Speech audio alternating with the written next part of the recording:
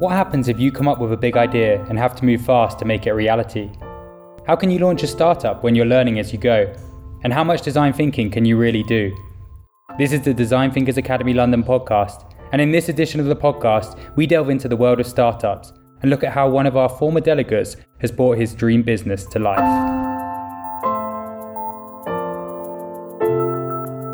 If you don't live in a big city, your food choice options may be limited. How can you eat from your favourite restaurant when they only serve the local area? That's where Plate-Away comes in. Wherever you are in the UK, it will send you a meal kit to prepare the food at home from well-known as well as independent restaurants. It's the brainchild of two brothers, Harry and Lewis Slagle, and since its inception back in 2020, with just 6 restaurants, it's now grown to over 70. We first met one of the brothers, Harry, in 2019 when he attended both our Design Thinkers Bootcamp and Design Thinking Facilitation courses, and we're with him again today to talk about his experiences in launching Plate-Away. Welcome, Harry. Thanks, Ben. Yeah, great to be here and excited. So let's go back to start and learn a little bit about Plate-Away. When and how did you come up with that idea? And tell us a bit about the idea in general. Yeah, so Plate-Away is a COVID baby. So really, in the first lockdown around February, March, I was kind of sitting in my kitchen and I was kind of looking at things to order online. It was the time where you couldn't get anything on Ocado or Tesco's online, etc. Everything was months booked, and the only way to get things was either you go down to your local greengrocers or your butchers to get food in that time. And everyone was thinking it was the end of the world. And I kind of came across some meal kits from some restaurants. Some of them are on our site right now. So I thought, wow, this is fantastic. One of them was Home Slice. I love Home Slice in terms of the pizzas I have in London. And then there was the meal kit. So I had the pizza and I thought, this is fantastic. And I don't live anywhere near one of those restaurants, right? I live in Finchley in North London. Got some good options on Uber Eats, Deliveroo, etc. But this was like a new thing where you could essentially get your favorite restaurants' ingredients in a box sent in a post to you to enjoy. So I thought this is fantastic. And they all started to prop up everywhere. And then this is the first aspect I thought in terms of the light bulb moment where there could be something in it, where there's this new thing going in the food delivery sector. But from a customer experience, consumer facing aspect, it needs to be simple for an end customer to understand who in at that time London was supplying these meal kits, right? There needs to be a marketplace and aggregator of all of these places in one. A bit like what Deliveroo and Uber Eats do for takeaways. So I was like, right, I want to jump on this bandwagon and kind of did loads of research to understand who's doing it. A lot of research into what tech to use, etc. And I'll come onto that in a minute because there was kind of some design thinking aspects of even choosing the tech, which was quite interesting. And got my brother, Lewis, who's got a strong background in operations and worked in the film industry for quite some time. So I got him to look at how do we deliver these boxes to customers. So I went around me building the tech and leading on that side, me and Lewis both kind of signing up the restaurants, and Lewis designing our Plate-Away packaging pack, securing a nationwide distribution throughout the UK, courier, which is kind of an arm of our business as well, which allows us to deliver these boxes far and wide in the UK. It was a punt really to start with. We started with 6 founding partners with some cool names. And we started with me and Lewis and Olivia, who was running our Instagram at that time. And she's got into our head of marketing. She's single-handedly grown the Plate-Away brand. She's fantastic. And yeah, 6 founding partners. And we've grown and partnered with over 75 now. If you fast forward to where we are, and we've just closed our seed round, which is fantastic. We raised about £650,000 into the business, which is going to grow us and allow us to really expand. And now we've got a team of 6 of us and plan to use the majority of that money to grow the business. But since kind of starting to where we are now, we've done nearly £800,000 revenue already in our first year of GMV revenue, and just taken off and gone crazy. And so exciting because me and Lewis love food. I've always wanted to do my own thing. When I did the Design Thinkers Academy, I worked in management consultancy and done various different things in my career in the digital and customer experience space. I loved it, but I've always had this urge inside of me to do my own thing. And I suppose this has given me the leap of faith to do it. And now I would never look back twice. So it all happened very, very fast then, because this is a very short period of time. Yeah, it's mad. It's like a bubble in itself. I suppose for a lot of people, the last 18 months or whatever has been a bit of a bubble, kind of the whole COVID. It's just happened so quickly, and we've just kind of ridden that wave. And I think it was this time Well, I would say this time last year was when we're like, okay, this is a serious business, right? We're achieving some serious monthly kind of recurring revenue. And then I remember last Christmas, the kind of board meetings with me, my brother, and my father, and we're sitting there being like, yeah, we're probably at the point where we need to get outside investment and grow this if we want to kind of really go for it. And then, as with these things, it takes a long time, but we got there and we raised it now. And then 2022 is going to be a really exciting year of growth, conquering the UK, signing more restaurants up, and then leading into our Series A to expand. And a lot of that will be expanding into Europe and far and wide. Wow. And has there been a big public demand for it? Have customers responded well to the idea? Yeah. It's been a really interesting stat because we get asked the question the whole time, is this a COVID fad? Do you know what I mean? In terms of what it is. And a lot of investors, when we're in talks to them, ask that question. And what I like to say to them is a piece of data is 60% of our sales during the lockdowns was from customers within London, within the M25 in London. And 40% was outside. And that's flipped on its head. And what that tells us, and this goes back to kind of the starting of me thinking about this idea and it's growing, is the problem we are solving is access to your favorite restaurants wherever you are in the UK. And that stat shows that, okay, when everyone's out and about, there still is demand in London, but there's less demand. But there's always going to be demand for people in the Cotswolds or up north or whatever that wants their favorite restaurant. And maybe they only do it once or twice a year by traveling to London. Well, now we can deliver it to them nationwide. So one of the things I'm most proud of is we partner with some really cool brands like Hard Rock Cafe and Home Slice. So they're global big brands. And they're actually gold partners. So they have links on their website that send free direct referral traffic to Play to Wait. And that's one of the reasons we've been able to grow so quickly. And for example, Hard Rock Cafe, everyone knows who they are. I used to remember going there when I was a kid, and it's something that's really, really cool actually. If you go to the Piccadilly Circus, which is right underneath the lights in London, as you walk into their flagship store, there's a sign that says Play to Wait. As you can imagine, the cost of marketing that someone would pay to be on the screen and 100 feet in the store, that we've got some exposure there, which is fantastic. So what would a Hard Rock Cafe meal kit then consist of? Yeah, so one of their iconic kits that they've got, which is their baby back ribs. So that would consist of cafe barbecue sauce. You get their Love All seasoning, which is one of their signature seasonings that they have. Coleslaw, cabbage, carrots, and then you also get the baked potato as well, with seasoning and olive oil. So that is to really recreate their iconic dish that you'd only get in the restaurant. And we send all the ingredients in a box, in the post, delivered to your house. You obviously had this early idea. You saw that there was a potential opportunity. Did you do any initial testing with any customers or anything to get that idea off the ground and see if it had scope to grow? Everything I've learned in my career is you start small, you build an MVP, and you test feedback, and then you have features on.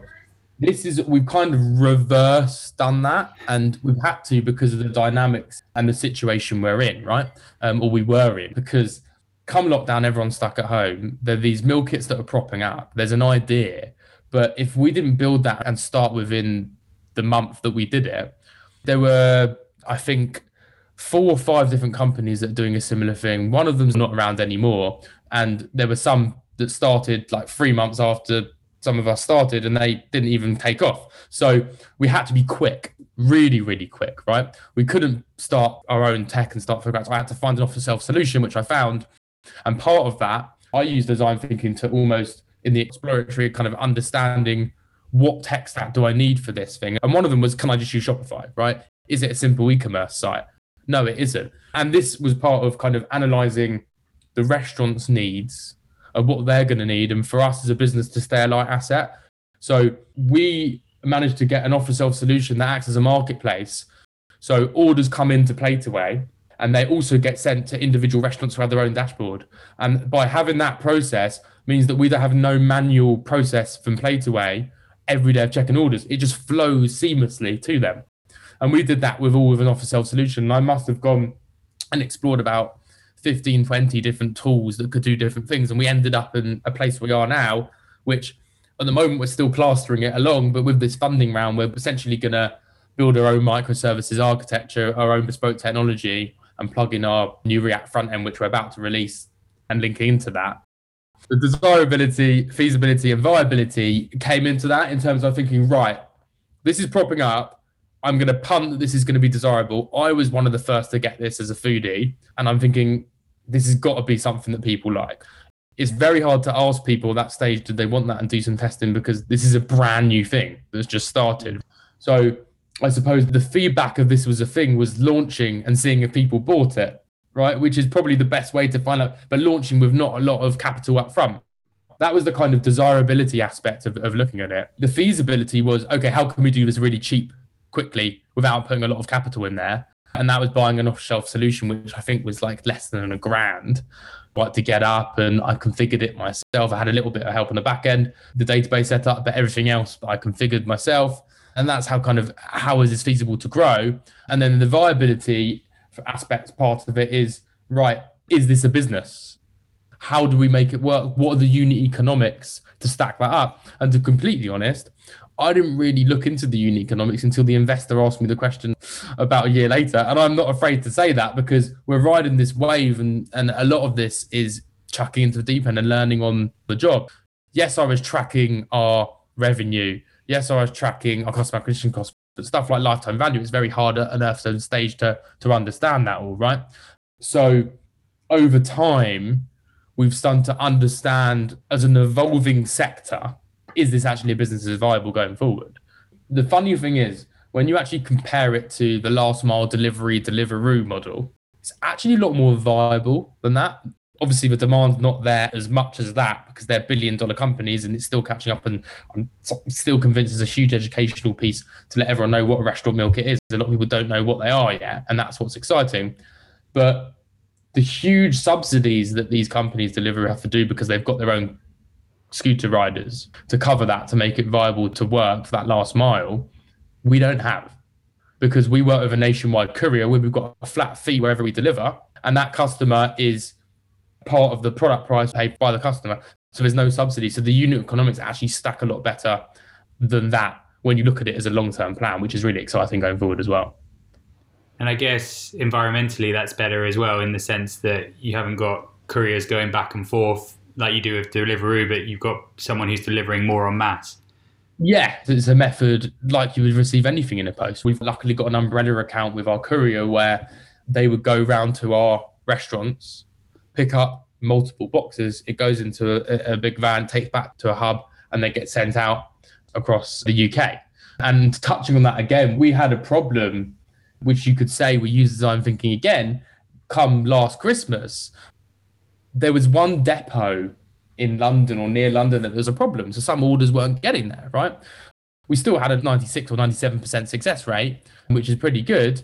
And with nationwide couriers, it's a lot of it's a numbers game. But what we found was a nationwide courier goes from numbered different touch points throughout the journey, right? It gets picked up in London, probably goes to the Midlands and then goes to different places out, right? So what we incorporated is we found a London M25 courier for our London deliveries, and we split it between London M25 and nationwide. So anything within the M25 went with them, and it's literally picked up, goes to a hub and then out the next day. So there's a lot less problems that can go wrong. And that solved a lot of our issues very early on. And that came out of a brainstorming process. We weren't initially went through the whole end-to-end double diamond process, but it was a brainstorming where we were thinking outside the box, which is really interesting. And so looking forward, what are the big challenges you now see ahead? Good question. I think it's interesting to see how this industry is going to evolve. We're pretty much one of the market leaders in the UK for what we're doing. It's now how we scale as a business in a number of different aspects, operationally, for restaurants. And I think the biggest challenge is going to be letting everyone know what restaurant meal kits are. And we need to really play on the brand, the Plate Away brand. We've had this exponential growth because of the restaurant's brand. That's why we've gone from zero to where we are now, because you've got these well-known brands and we've got a platform enabler that's allowing them to deliver their products. But we need to grow the Plate Away brand so everyone knows who Plate Away is. And I think that's the biggest thing that we want to do next year. And then the upside benefits of that, of being a food brand, are going to be really interesting. As well as that, our biggest challenge is our biggest advantage. And the reason I say that is because our model, compared to a lot of our competitors, pretty much all of them, is that we stay light asset. We do not touch the food. So we've structured all our contracts with restaurants. So we don't have liability to the food because the food hygiene's a big aspect. We have quality control measures because obviously we need to keep on top of it and make sure it all goes out. But we're not experts in food production. I come from a tech background and product background. Lewis comes from a logistics operations. So we're not experts in production and fulfillment. So we've developed a plate-away packaging pack that's environmentally friendly, that's sustainable. And we'd educate restaurants on how to pack the box because a lot of them are new, but we don't actually do it. We have third-party fulfillment centers that we work with and production kitchens for some of the brands that need help. So we have options if they can't do it. I think the challenge is going to be how we upscale those options as we get bigger. And the beauty of not touching the food is we can scale quicker because we haven't got all those overheads of the warehouse, packing the boxes, and the chefs, the factory workers, etc. We can scale a lot quicker, a lot faster, and there's a lot less risk, let's say, if orders decline because there is some seasonality in this industry. So by working with third-party fulfillments, we take that risk off, we get the best of the middle ground. But I suppose the challenge is when we upscale and scale up to them. And it was really interesting to see how it all will evolve. The way we're managing it now is we've got a number of different things. So if someone wants a burger kit made, they go to this one person. If someone wants a pasta, they go to this. They all have their own different aspects. And do you have any advice then for anyone else who's starting a startup based on what you've been through? Don't be afraid to ask questions. If you don't know something, you're either going to have to figure out yourself or pay someone to do it. And normally you figure out yourself because you haven't got the money to do it. And I think for me, I've always thought I needed more experience ever to do a startup or do my own thing. I've always thought, right, I need to become a senior, a principal, whatever in what I was doing. But just if you've got an idea, just do it because you'll learn so much. I did design thinking every single day when I was a service designer, UX designer. I've done it at parts, but the majority of what I'm doing is stuff that I've never done before. This is a really funny story. When we first set up the platform, we set everything up. I got the off-the-shelf solution and we got it going, pushed it live. Got the restaurants, started taking orders. And then we come around to paying restaurants. And I thought it would just pay.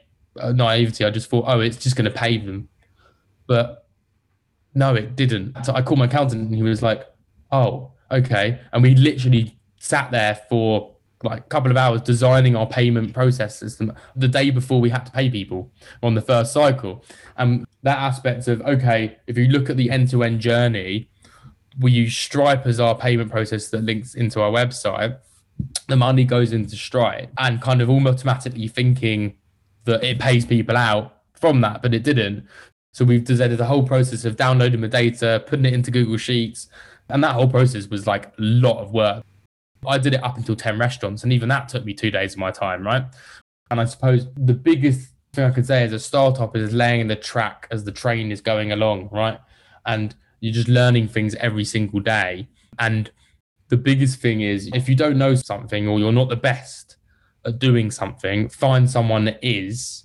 And like the biggest thing me and Lewis said to ourselves is the next year is about hiring people that are better than us. That's the biggest thing that we want to do the next year, that can do different things.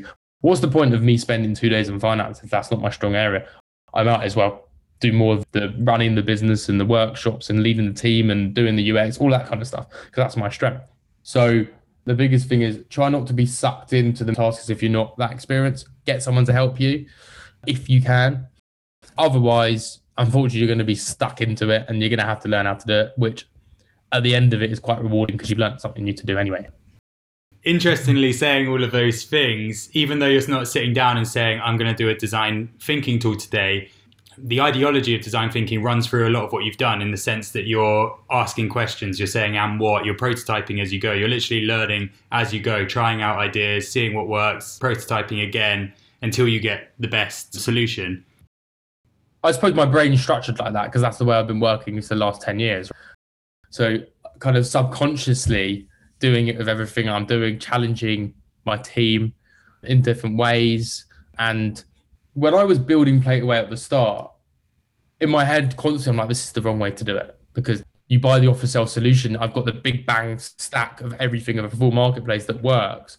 Wasn't the way I've been taught of start small and build something up. So I'm always like, well, this is backwards.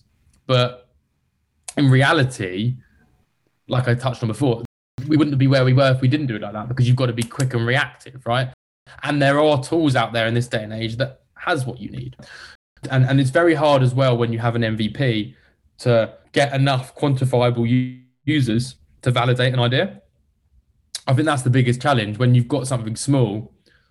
If you've only got 100, 200, 300 beta users or whatever, you're not getting a really true of how it's going to use on scale. Whereas even though we did it backwards and we've got a marketplace, we were having hundreds of thousands of people come onto the website. And I would say it's still pre-MVP in my mind. To everyone else, it looks like this amazing website, which it is. And the new React front end that's coming in about a week, it's going to be amazing. And then an app in the new year, which could be perfect. But we're now kind of working back of, okay, we've got this piece of tech that works, that we're plastering and keeping it going along. We've now detached the front end for a headless front end and React that we're plugging into it. And then we'll build the microservices out over the next year and then plug that all into it. And then we've got what we want. But we can inform what we want in those microservices and spending the hundreds of thousands of pounds into the tech because we know what we want, because the users have used it on that system, if that makes sense. Yeah, absolutely. It's technical though. It's a complicated thing that you set up. It's technical, it's complicated, it's backwards of what you learned, but there's a thread of that divergent and convergent thinking in there of testing it, but testing it in the real world to get to where we want. And even what we've got now, it might not be that in 5 years, right? Things change. People could probably buy meal kits on the metaverse in 5 years. You never know. We don't know what's going to happen. So, and finally, if you have any advice for anyone listening or any customers, what would you say? For anyone thinking of wanting to do their own business and have been pondering it for a long time and have just felt that they haven't got the experience or they don't think it's the right time or they're worried, just do it. Just do it and see. Best to do it when you're young as well. You haven't got that much responsibility. Just do it, and I promise you it will change your life for the better. And then for any customers, no one wants a cold, soggy takeaway from Deliveroo anymore. You want a meal kit from Plateaway. So I've got a 20% off coupon for your first order if you use Design Thinkers 20 at checkout. Try us out, and you'll never go to Deliveroo again.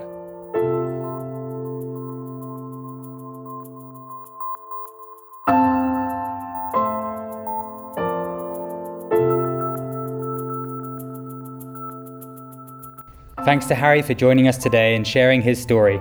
If you're interested in learning more about the Design Thinkers Academy London and our various design thinking courses, please do visit the website or follow us on LinkedIn, Facebook, Instagram or Twitter. Many thanks for listening, and look out for a further podcast coming soon.